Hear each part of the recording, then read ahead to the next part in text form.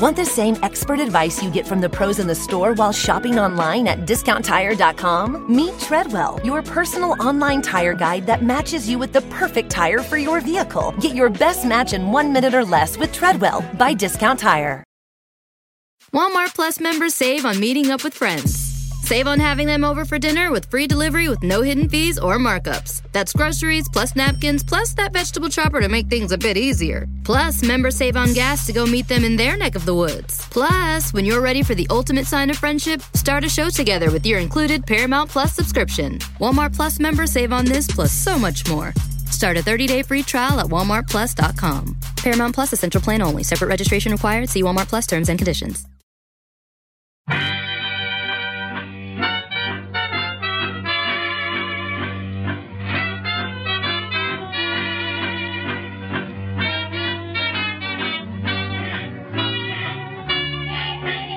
Brett McKay here, and welcome to another edition of the Art of Manliness podcast. So we've probably all heard of Emily Post. She wrote an etiquette book all the way back in the 1920s, and her work still continues today in her family. There's a thing called the Emily Post Institute, and family members are continuing the work of Emily Post of encouraging good etiquette and manners.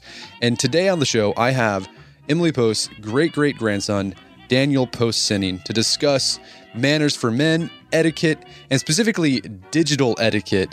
You know, the etiquette of smartphones, email, text. It's such a new aspect of our lives that it's often confusing about what's the proper protocol for these different modes of communication.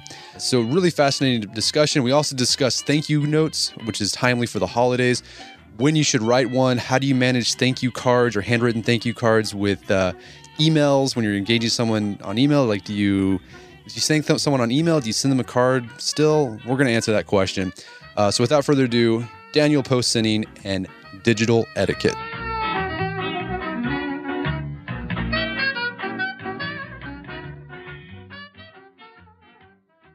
Daniel Post Senning, welcome to the show. Thanks so much for having me. It's truly an honor and a privilege to be here. Well, thank you so much. So you work for the Emily Post Institute, and in your name is Post. So start off. So you joined the family business, I'm assuming. I sure did. A little background. A lot of people think Emily Post is still alive and about 10 years older than they are, and that's not true. She was my great-great-grandmother. She wrote her first book of etiquette in 1922. Founded the Institute with her son in the late 40s, and the business has been running ever since. We currently are publishing the 18th edition of Emily Post Etiquette, working on the 19th. It's been in print ever since that first edition in 1922. Wow, that's fantastic. It continues on. So yeah, I'm sure everyone's come across or maybe flipped through Emily Post's book on etiquette.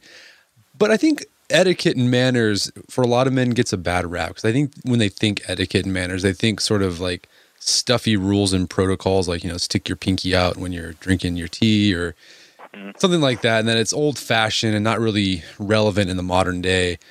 But I think people will be surprised when they actually read the content you all put out. You don't present etiquette that way. So how do you all define etiquette and manners over there at the Emily Post Institute? Sure. We've got a formula that works really well for us. I promise this is the end of the math for today. But we say etiquette is a combination or equals manners plus principles. And I think that the manners part of that equation is what a lot of people think about when they think etiquette. And things like saying please or thank you, or holding a door for someone, or offering your chair to someone, or traditional courtesies around ladies going first. Those are manners. They're the specific expectations we have of each other in a given social situation, and they change. They change over time. They vary from one household to another, one country to another, one company to another. The principles are the second part of the equation. You don't have etiquette without manners and principles, and principles are the timeless and eternal guidelines, values, principles that we use to guide us when we don't know the manner in a given situation, or when we're dealing with difficult relationship situations and there isn't a particular manner that applies. And I think it's the framework of having a principles approach to etiquette that's really served the Emily Post Institute for 5 generations. And the principles that we've identified as the bedrock or the foundation for all good etiquette are consideration, respect, and honesty.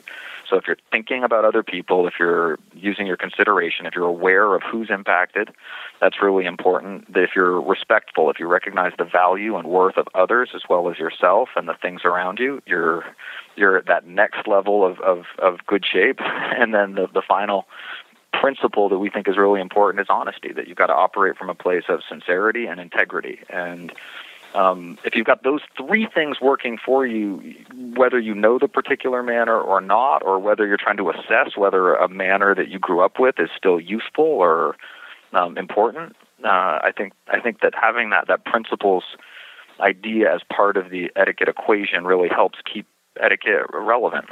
Yeah, and I guess growing up, I heard it was like, just make the other person feel comfortable and welcome. If you do that, you're probably going to be okay. Absolutely. Thinking about other people, when I do business etiquette trainings or appearances, I often open up when I've got a room that's small enough with a word association game with the word etiquette, and I hear everything from the audience. And oftentimes I hear, well, this is the golden rule, right? This is treat other people the way you would want to be treated, or do unto others as you would have them do unto you. And that's absolutely part of the equation. And I like to share something I learned recently, which is the platinum rule. And it's popular in training circles, the evolution of the golden rule. And it's the idea that in an increasingly diverse and complex world, it's not enough to just go around and apply your standards to everyone that you meet, that you also have to be willing to treat other people the way they would want to be treated. And you end up with this balancing act, the art of etiquette really being an awareness of the golden rule and the platinum rule, that it's important to know your standards and know your values, but it's also important to really be able to think about where other people are coming from and how they're going to perceive something, and maybe they're even operating from a slightly different set of core principles, maybe not. I tend to think that a lot of those core principles translate culturally. But having a little bit of the platinum rule, a small dosage of platinum to go with your gold, I think is really important. Yeah. I like how you said art of etiquette, because I think, a lot of people get this idea that etiquette is just the manners, like there's a formula to it, there's rules, but there's an art to it. It's not a science. You have to sort of use your judgment in different situations, and I guess you learn as you do. To me, it's that delicious gray area. It's that territory where maybe rude behavior isn't so egregious that it's illegal or going to get you fired, but oftentimes it's perceived in a negative way. And the same thing with good etiquette or positive etiquette. And because it is in that gray territory where sometimes it's not exactly clear, there is an art to it. One of my favorite examples is if you think about the honesty principle. There's a difference between a harsh truth and a kind or benevolent truth. If you were to ask me what I think of your new sweater and I think it's atrocious and I tell you that might be a really hurtful truth. And I could also say something like, oh, that's going to keep you warm all winter, or aren't you happy your grandmother made that for you? I can really see the love in it. There are more artful truths that you can find that maybe are less hurtful. And to me, that's the fun of the work that I get to do. So, what's the benefit? How do you sell etiquette to people who are still dubious about it? How can being attentive to it and learning some manners help people in their business life, their personal life, et cetera? Sure. For me, and our approach here at Emily Post is that etiquette skills are relationship skills. That this is all about building good relationships, improving the quality of relationships, building and sustaining successful relationships. Etiquette is social skills. That's one approach that's really important to me. The other lens that I love to share is that the more you can approach this material through the lens of opportunity, not obligation, the better off you're going to be. Etiquette's an incredibly powerful tool when used as a tool for self-assessment. The thank you note police are not going to come take you away if you don't write a thank you note at all this holiday season. They don't exist. They're not going to come get you. Well, I'm a few grandmothers aside. Yeah. On the flip side of that equation, I do intern hiring at Emily Post, and we have on our website a 7-point checklist for how to handle an in-person interview. And the 7th item on the checklist is if someone's taken the time to interview you, send them a handwritten thank you note. I would ask people, what percentage of people do you think send me a handwritten thank you note after an interview process? The answer is about 30%. I think that's high here because we've got a website that tells people to do it.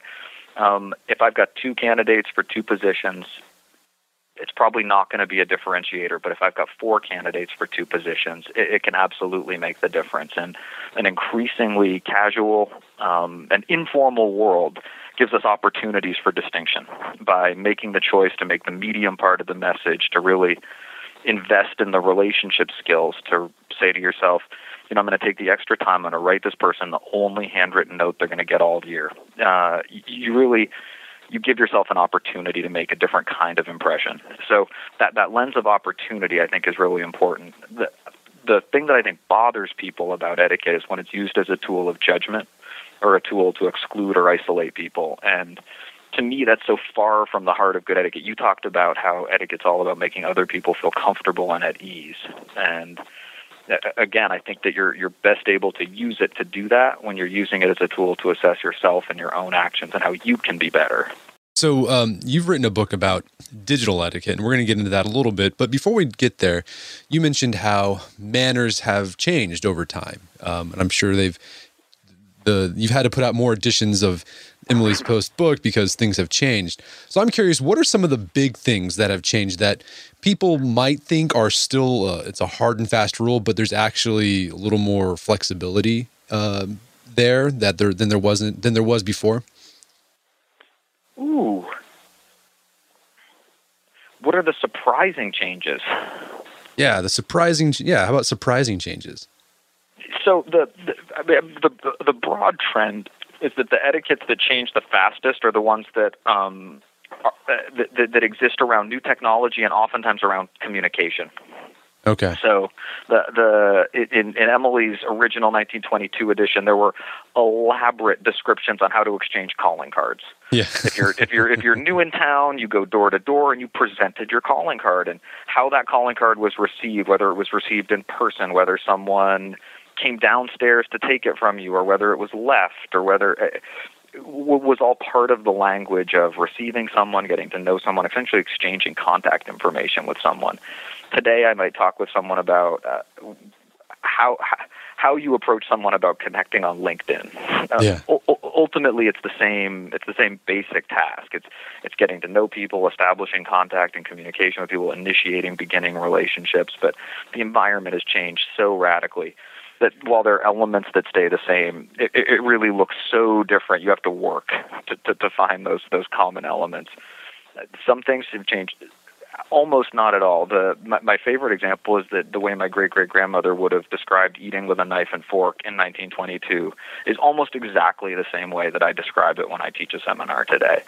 So the manners around meal times, I think that you're less likely to radically reinvent that in your lifetime. Whereas I like to warn people when they're thinking about new technology and communication etiquette that it's really worth checking in on a pretty regular basis and asking yourself and the people around you what your basic expectations are, what your common sense norms are, because those do tend to shift and change, and oftentimes more quickly than we might imagine.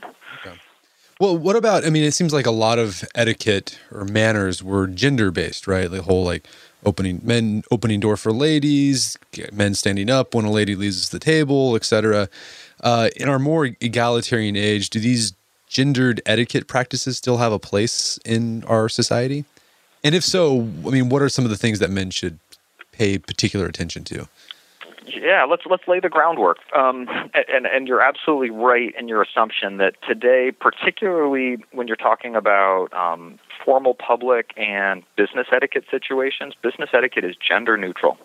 It's really important that we have an even playing field for everyone.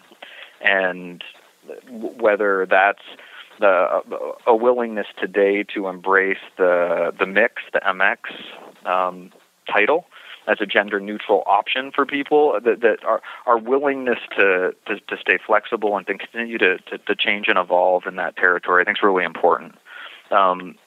Sometimes people ask me if I think that I have a hard time with today's generation. Is it difficult being, the 5th generation of an etiquette family? I say, no, I think it was the 3rd generation that had the hardest time. My grandmother was representing this tradition in the 1960s and 70s when a generation of iconoclasts were truly challenging the social order and were intentionally working to disrupt that social order. And we might face technological challenges today, but we don't face that same sort of concerted cultural revolution that my grandmother's generation faced.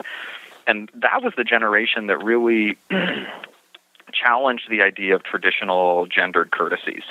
And that was a big, big deal at the time. I mean, I was talking with my wife the other day about Miss Magazine, and the idea that was a revolutionary thing when it came out was something we had to remind ourselves of. And that wasn't that long ago. The U.S. government adopted the Ms., the MS, in the early 1970s. That recently, how you addressed a woman was entirely dependent upon her marital status, and that was really problematic. So it was an important step to move past that in the public world, and it's important that we recognize where we are 50 years later. And having said that, etiquette is so oftentimes tolerant of other people's perspectives. It's about putting other people at ease. And many people today work in a workplace where there's 4 generations working side by side. And maybe a couple of those generations grew up in a world where those gendered courtesies were still really important. So it's important to be aware of those generational differences in approaches and the generational difference in awareness. And I also think that sometimes people in this new world that we're operating in, I know it works for me, and it's true for me, that I oftentimes take a lot of comfort and get a lot of ideas about what's appropriate now and moving forward from what has worked in the past. We can learn a lot. And those traditional and sometimes gendered courtesies came from places when they were instituted. The chivalric code coming out of the 1300s, which a lot of people reference when they think about those traditional gendered courtesies in the States, was really a code about affording women respect when it was initially instituted. And by the time my mother's generation was rebelling against the idea of chivalry in the late 20th century, the world had shifted a lot around some of the ideas that had made that behavior initially very respectful and left a generation more recently feeling disempowered. To come back to the question of what do you do then? What if those courtesies still are important to you? There's something you grew up with, and you really identify with some of those chivalric and respectful aspects of it. It's so simple. You just ask permission to perform the courtesy. May I get that for you? Thank you so much. It's been 15 years since someone offered to hold a chair for me. Or, no, thank you, I can handle that myself. Either way, if you ask permission to perform the courtesy, then you're not imposing your will on anyone else, but you're illustrating the values and the manners that are important to you. So really simple. You just ask permission to perform the traditional courtesy. Yeah, and I think it reduces some of the awkwardness that could possibly happen, right? If you kind of foist yourself. Because, if you want to extend that, I think that there's a lot of women who would be like, what's this guy doing? Like, taking my chair out. That's kind of what's going on here. Like, but if you're sort of smooth about it and say, hey, may I get that chair for you? That's actually kind of smooth, I think. And it doesn't need to be as complicated a discourse as I just launched into. You can always say, I'm aware that there's an entire body of literature that talks about the male gaze, and no, may I get that for you? It's so easy. It doesn't need to be as complicated a thing as we often make it. Gotcha. Okay. So let's get into some of the details of your book, your specialty, which is digital etiquette. And as you said, that's the thing that's changed the most since 1922, since great-great-grandmother wrote the first one. So let's start with smartphones. I think this is the thing that causes the most conflict amongst families, friends, etc. Yeah. What's the general etiquette or guidelines for smartphone use in public and in front of others? We're getting it right here from the expert. We're getting it from a post. So after this point, no one can argue. All right. So. Exactly. I wish. Yeah. If I could push a magic button and change behavior, I think this is one of those areas where I'd love to do it. it's really remarkable. AP Ipsos did a study a couple of years ago on rudeness in America, and they really focused on new technology. And they asked people, have you witnessed people using their cell phone in a rude or annoying manner? And something like 90% of people, 89% of people say they witness this. But when you flip the question around and you ask people if they've used their cell phone in a rude or annoying manner, only 8% of the public's going to cop to it. Of course. It's always someone else who's doing it. It's never me. Etiquette is most powerful when used as a tool for self-assessment. And the thing is, most of us know the rules. Most of us understand the common sense, collectively agreed upon rules for cell phone use, that really the people that you're with deserve your attention, that whenever you're dealing with a captive audience, the responsibility is really extra on the person who's got the phone to be careful. And the captive audience is people in elevators, stuck in a car with you, stuck in a grocery line with you, the cashier who's got to check you out. These are all people that can't get away, and they really deserve your respect and your attention to their inability to get away from one half of your conversation. So those basic principles, that you owe your attention to the people that you're physically with, that there's a certain courtesy that you owe those people, and that courtesy is amplified when that's a captive audience. Again, it's pretty well understood by most people, and yet a lot of us are willing to give ourselves the exemption, or don't see the behavior in ourselves when we're doing it as easily as we see it in others. So I would love to encourage and advise everyone out there to really think about how I would love to encourage everyone to think about how they use their phone. And the experiment that I like to remind people of is Pavlov's dogs. Yeah. The classic experiment about programmed biological behavior. You feed a dog and ring a bell and measure salvation response. It just doesn't take long, where all you need to do is ring the bell and you get the salvation response, food or no food.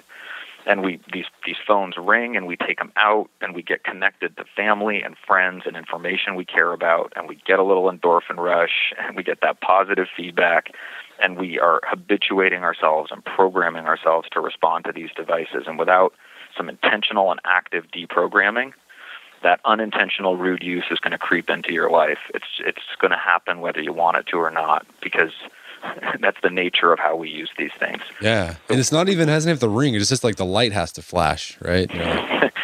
People get the ghost vibration. Yeah. You feel it on your leg when nothing's happened, just because it's been that long, and your body thinks something must be going on.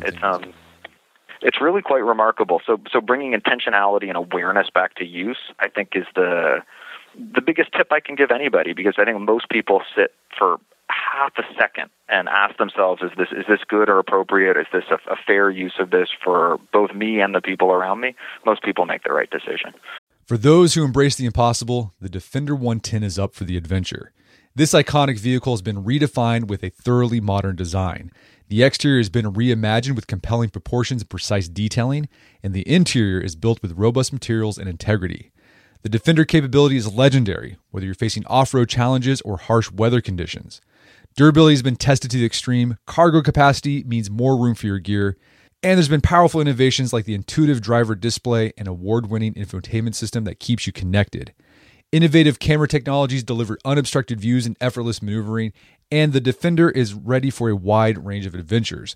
The Defender family features two-door Defender 90, the Defender 110, and the Defender 130, which seats up to 8. Push what's possible with a vehicle made to go further, the Defender 110. Learn more at LandRoverUSA.com/Defender. That's LandRoverUSA.com/Defender. All right, so if you're like me, you've probably signed up for a whole bunch of stuff that has a recurring monthly fee. Subscriptions to newsletters, subscriptions to services that you use online, could be a streaming service, something like that. You sign up for it, and then you forget about it. And then every month you're getting charged, and they just all add up, and you have a hard time trying to figure out, where did I sign up for this? I don't know where this is coming from.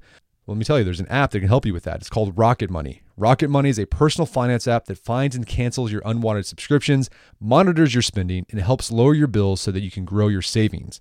Rocket Money has over 5 million users and has saved a total of $500 million in canceled subscriptions, saving members up to $740 a year when using all of the app's features. I had a chance to use Rocket Money and it works. You connect your account to it and then it goes through your accounts and helps you find those recurring subscription fees that maybe you forgot about, and then you can cancel them and save yourself a bit of money each month. Stop wasting money on things you don't use. Cancel your unwanted subscriptions by going to rocketmoney.com/manliness.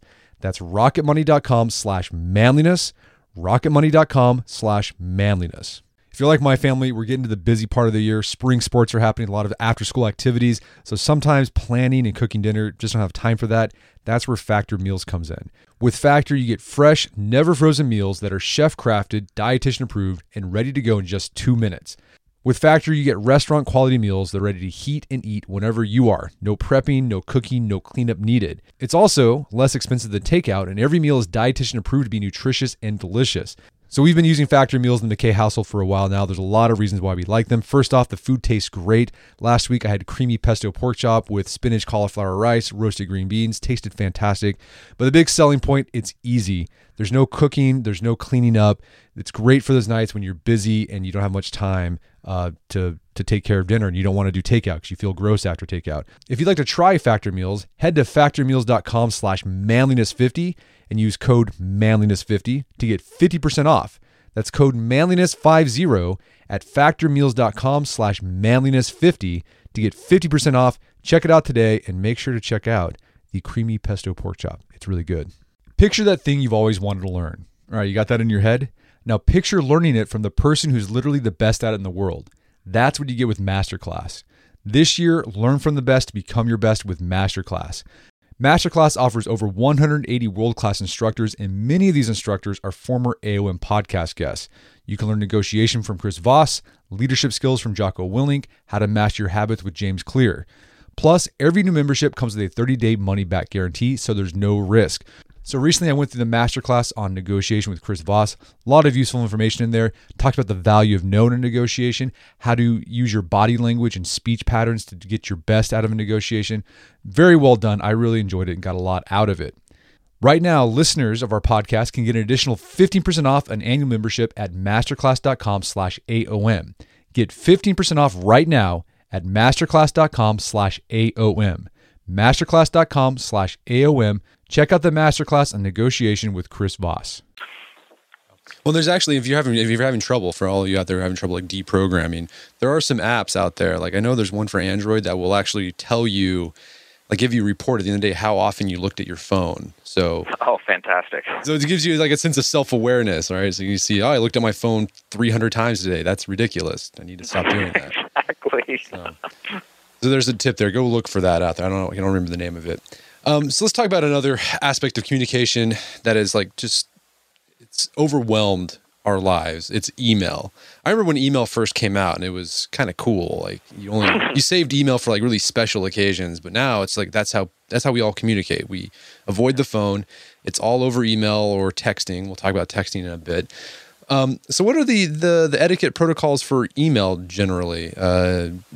How soon should we respond? How do we nudge people who haven't responded, et cetera? Yeah. So for me, this is one of those new technology areas where I think you can take a little lesson from the past. I like to treat new email exchanges as little letters. So you don't need to date them. It used to be once upon a time you put a date on a letter. You don't need to do that. There's a time signature. But I'm a big fan of salutations, greetings, closings. So if it's a new chain with someone, and we can descend down the level of formality. Dear is the most formal. You can always use dear, someone's name and title, or title and name. Greetings can work well if you don't have a particular name. Hello or hi, or even hello, someone's name, hi, someone's name, just someone's name, some sort of greeting, comma, return, content of the email, return. Most formal closing, sincerely, comma, next line, me. Other acceptable business, sort of descending down the scale of formality closings, regards, all the best. For social correspondence, warmly, affectionately, with affection, the comma, return name, complete. Take your cue from the person who's initiated the chain, respond with the same level of formality. Once you're bouncing that email back and forth, those salutations and closings can fall away. They often do. Even if I'm corresponding with someone who I email with every day, if I just put their initials at the top of the email and give them a couple of returns, I think it humanizes the message just a little bit, makes it a little less of a demand for someone's attention.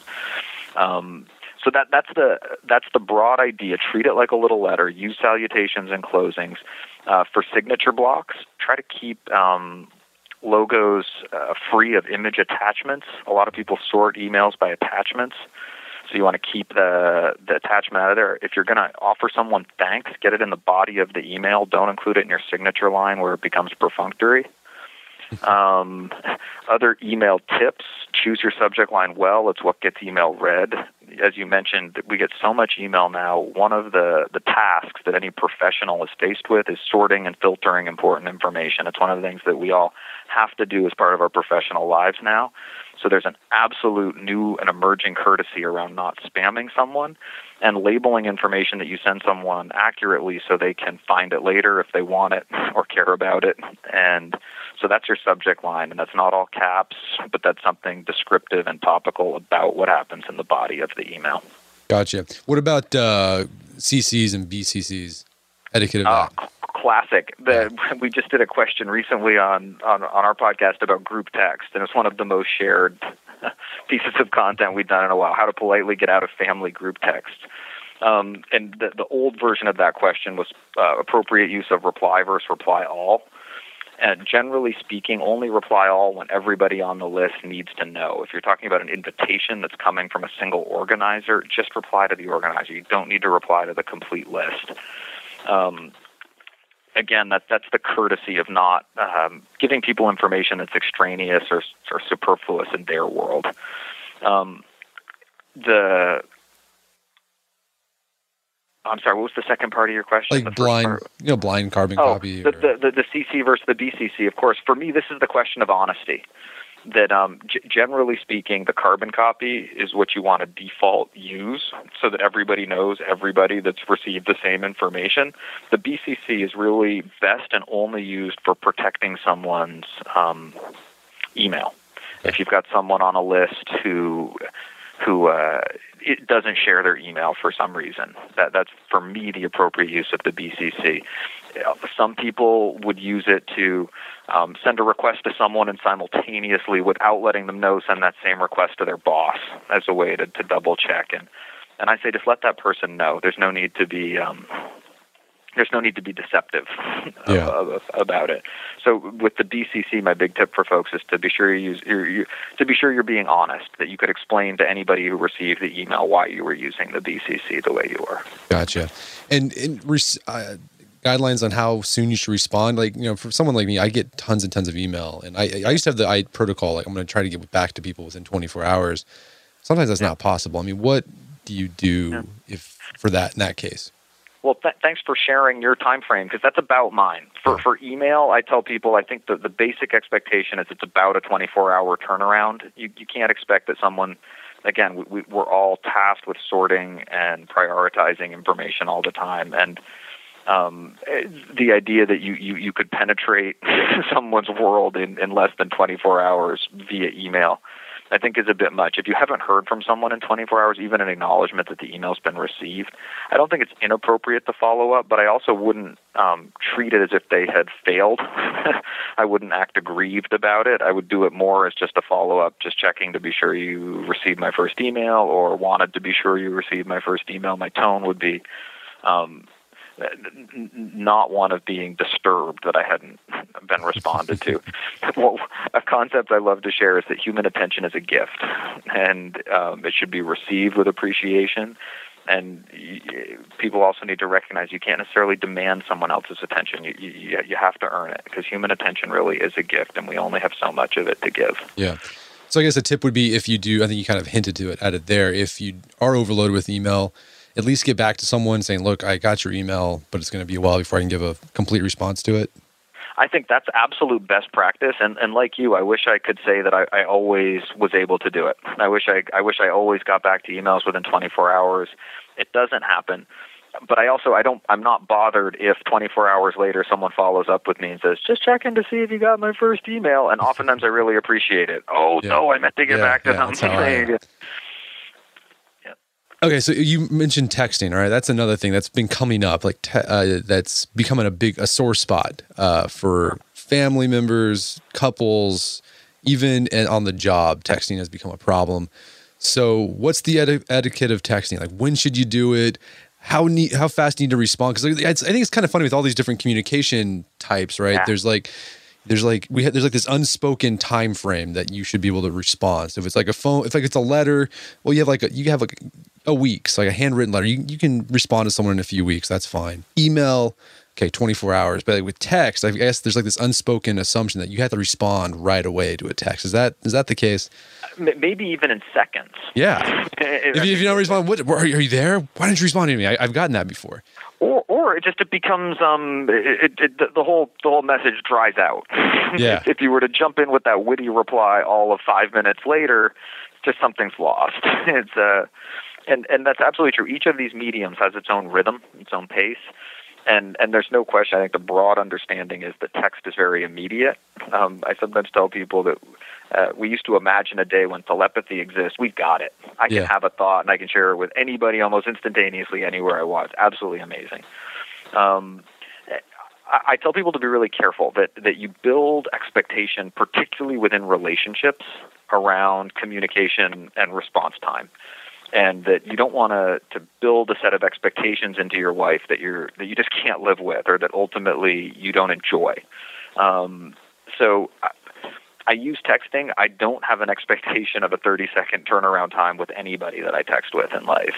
There are definitely certain groups that I'm in, particularly on a Sunday afternoon when the fantasy games are rolling very quickly. Where we're communicating very quickly, back and forth, and probably the response time is that 20, 30 seconds tops.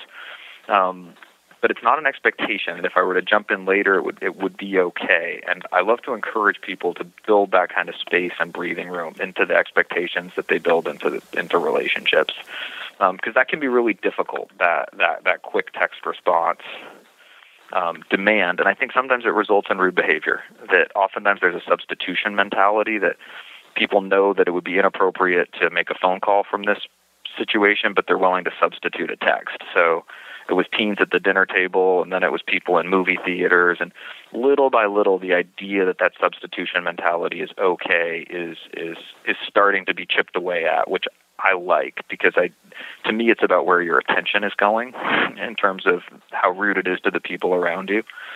But I do think that texting in particular, because people feel that they should respond quickly, kind of draws them into behaviors with their phone that's not always the most appropriate, or that isn't always the most considerate for the people that they're with. So I like to say, take a deep breath, relax. It's still going to be there. You can still respond to it later. It might not feel as relevant, but it probably will be.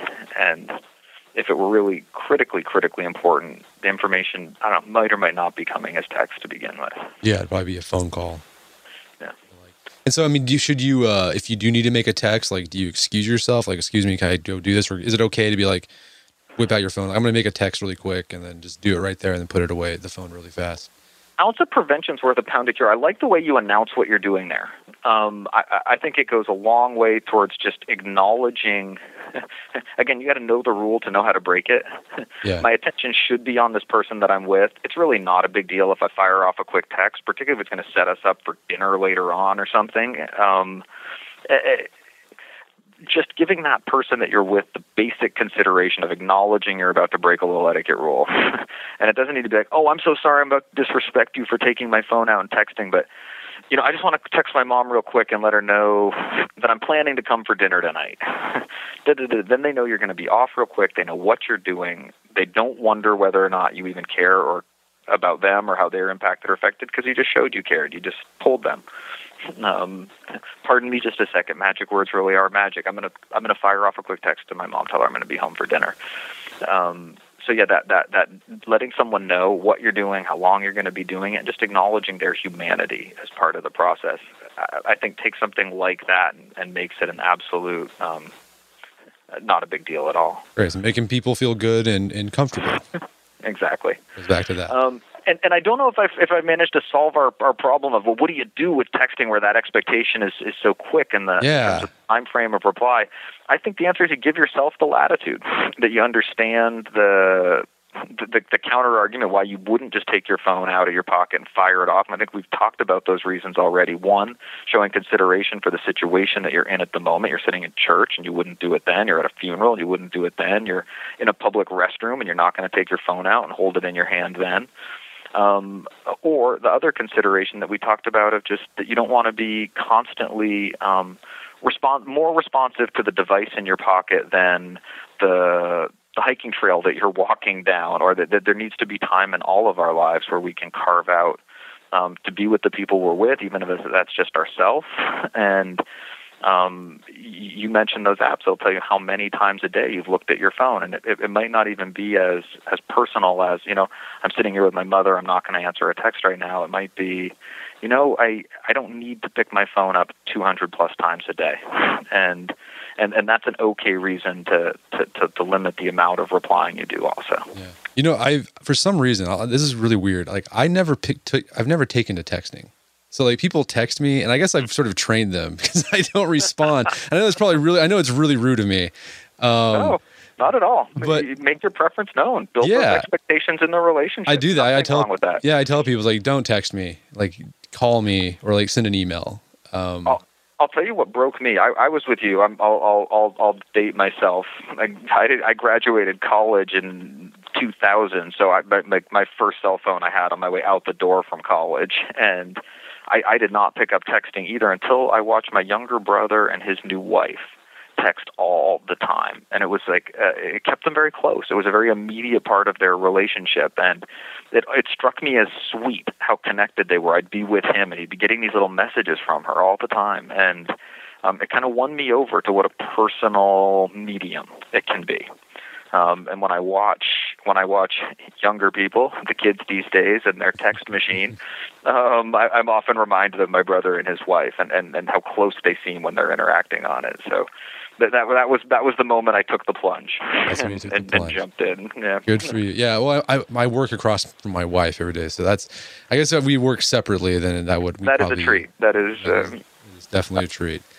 Let's talk about social media, because this is a place where there's like no manners, it seems like, whatsoever. Facebook, Twitter, blog comments.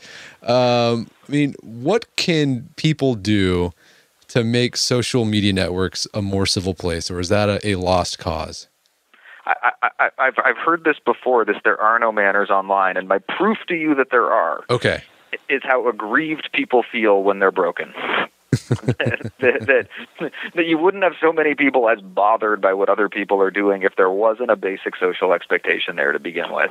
And anytime you have two people interacting, you start to have expectations of each other, and the expectations we have of each other online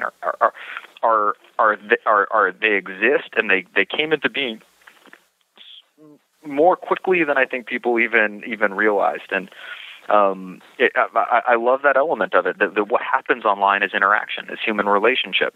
So in many ways, it's a purely social space, and some of the particular etiquettes are peculiar to that space, but they're absolutely there and they absolutely exist.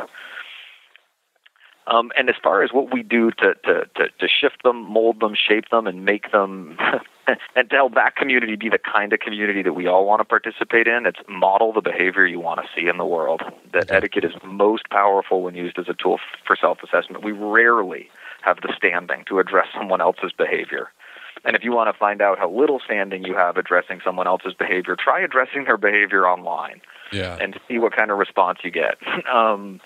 It really is one of those spaces where the degree to which you participate well really determines the quality of your experience there. I make a joke sometimes at the start of my seminars. I say, I think most people don't mean to be rude. I think that I'm an eternal optimist that a few internet trolls aside, most people don't wake up in the morning and set out to hurt someone else's feeling or make someone else feel bad. But we make that allowance that happens some in online spaces, and with that mediated interaction where you aren't as responsible to the person that you're impacting as immediately or directly as if you're in a room with them. I think sometimes the intentionally hurtful or the intentionally harmful is easier and maybe gets out more than people would intend it to, or rude behavior that someone would catch themselves sooner if they had the real world consequences and were faced with them. They just don't, whether they intend to or not. And that does happen online. I have to acknowledge that. And I really think the best defense against that is understanding your own level of participation and understanding really what you have control over in those spaces, because it's really difficult to argue with someone who won't argue back. And if you're the person who's not arguing back, you're a pretty difficult person to draw into an argument. So yeah, I mean, is that the best response to say like trolls, like just ignore them? Because there's like...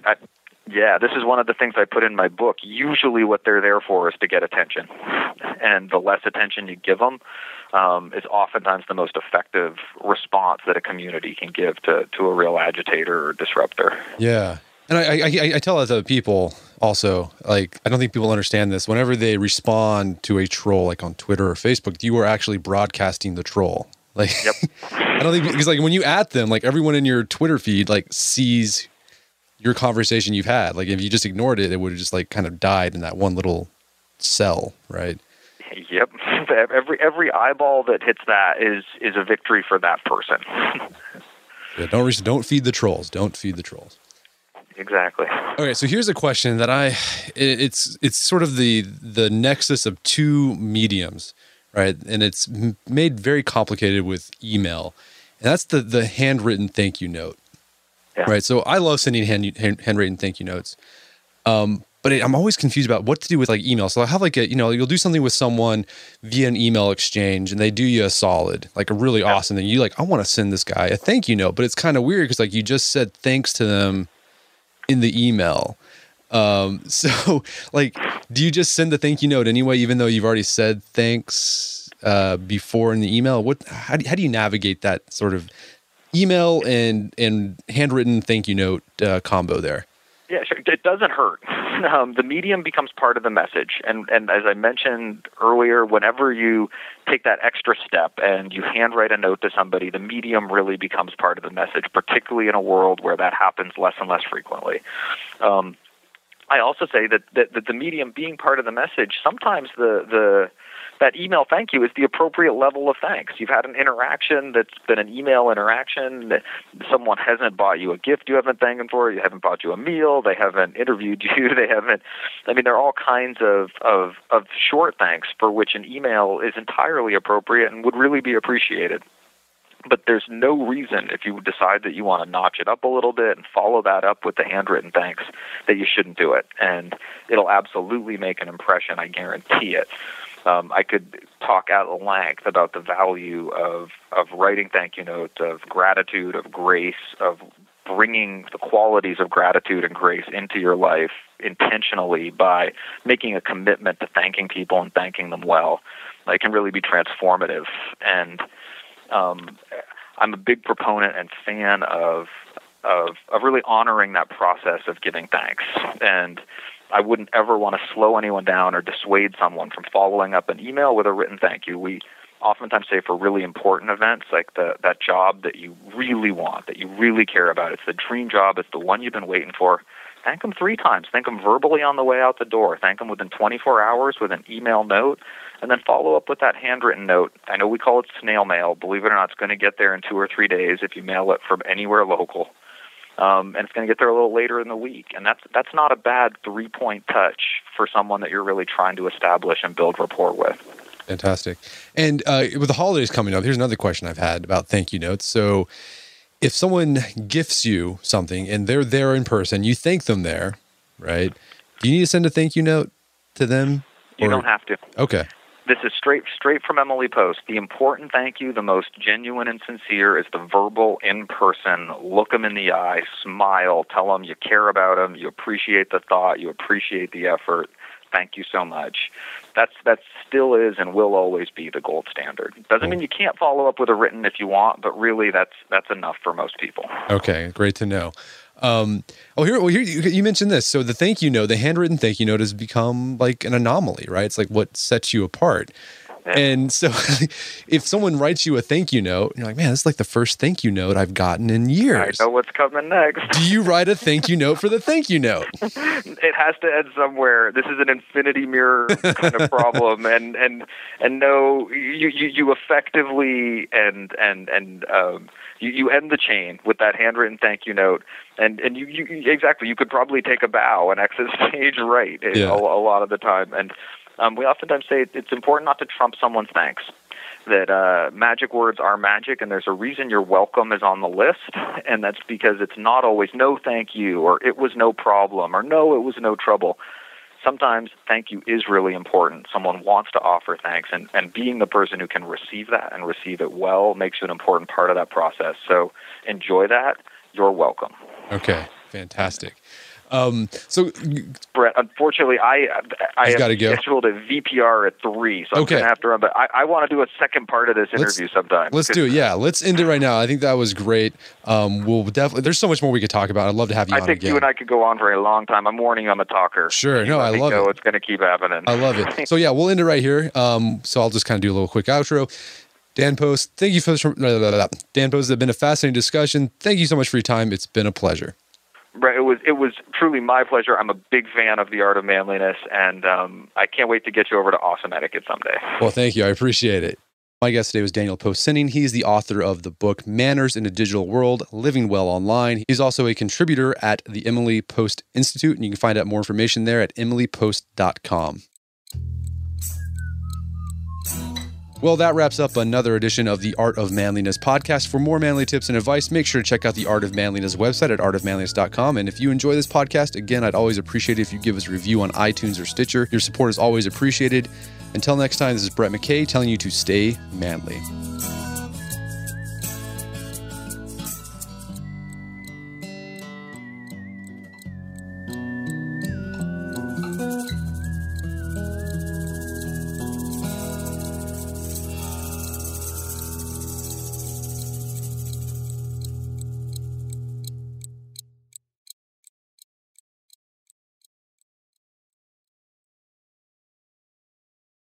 Walmart Plus members save on meeting up with friends.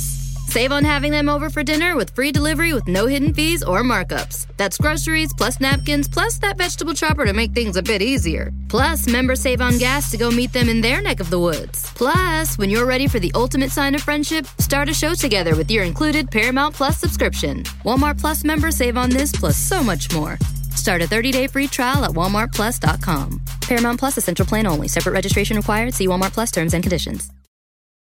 Sometimes it takes a different approach to help you unlock your true potential.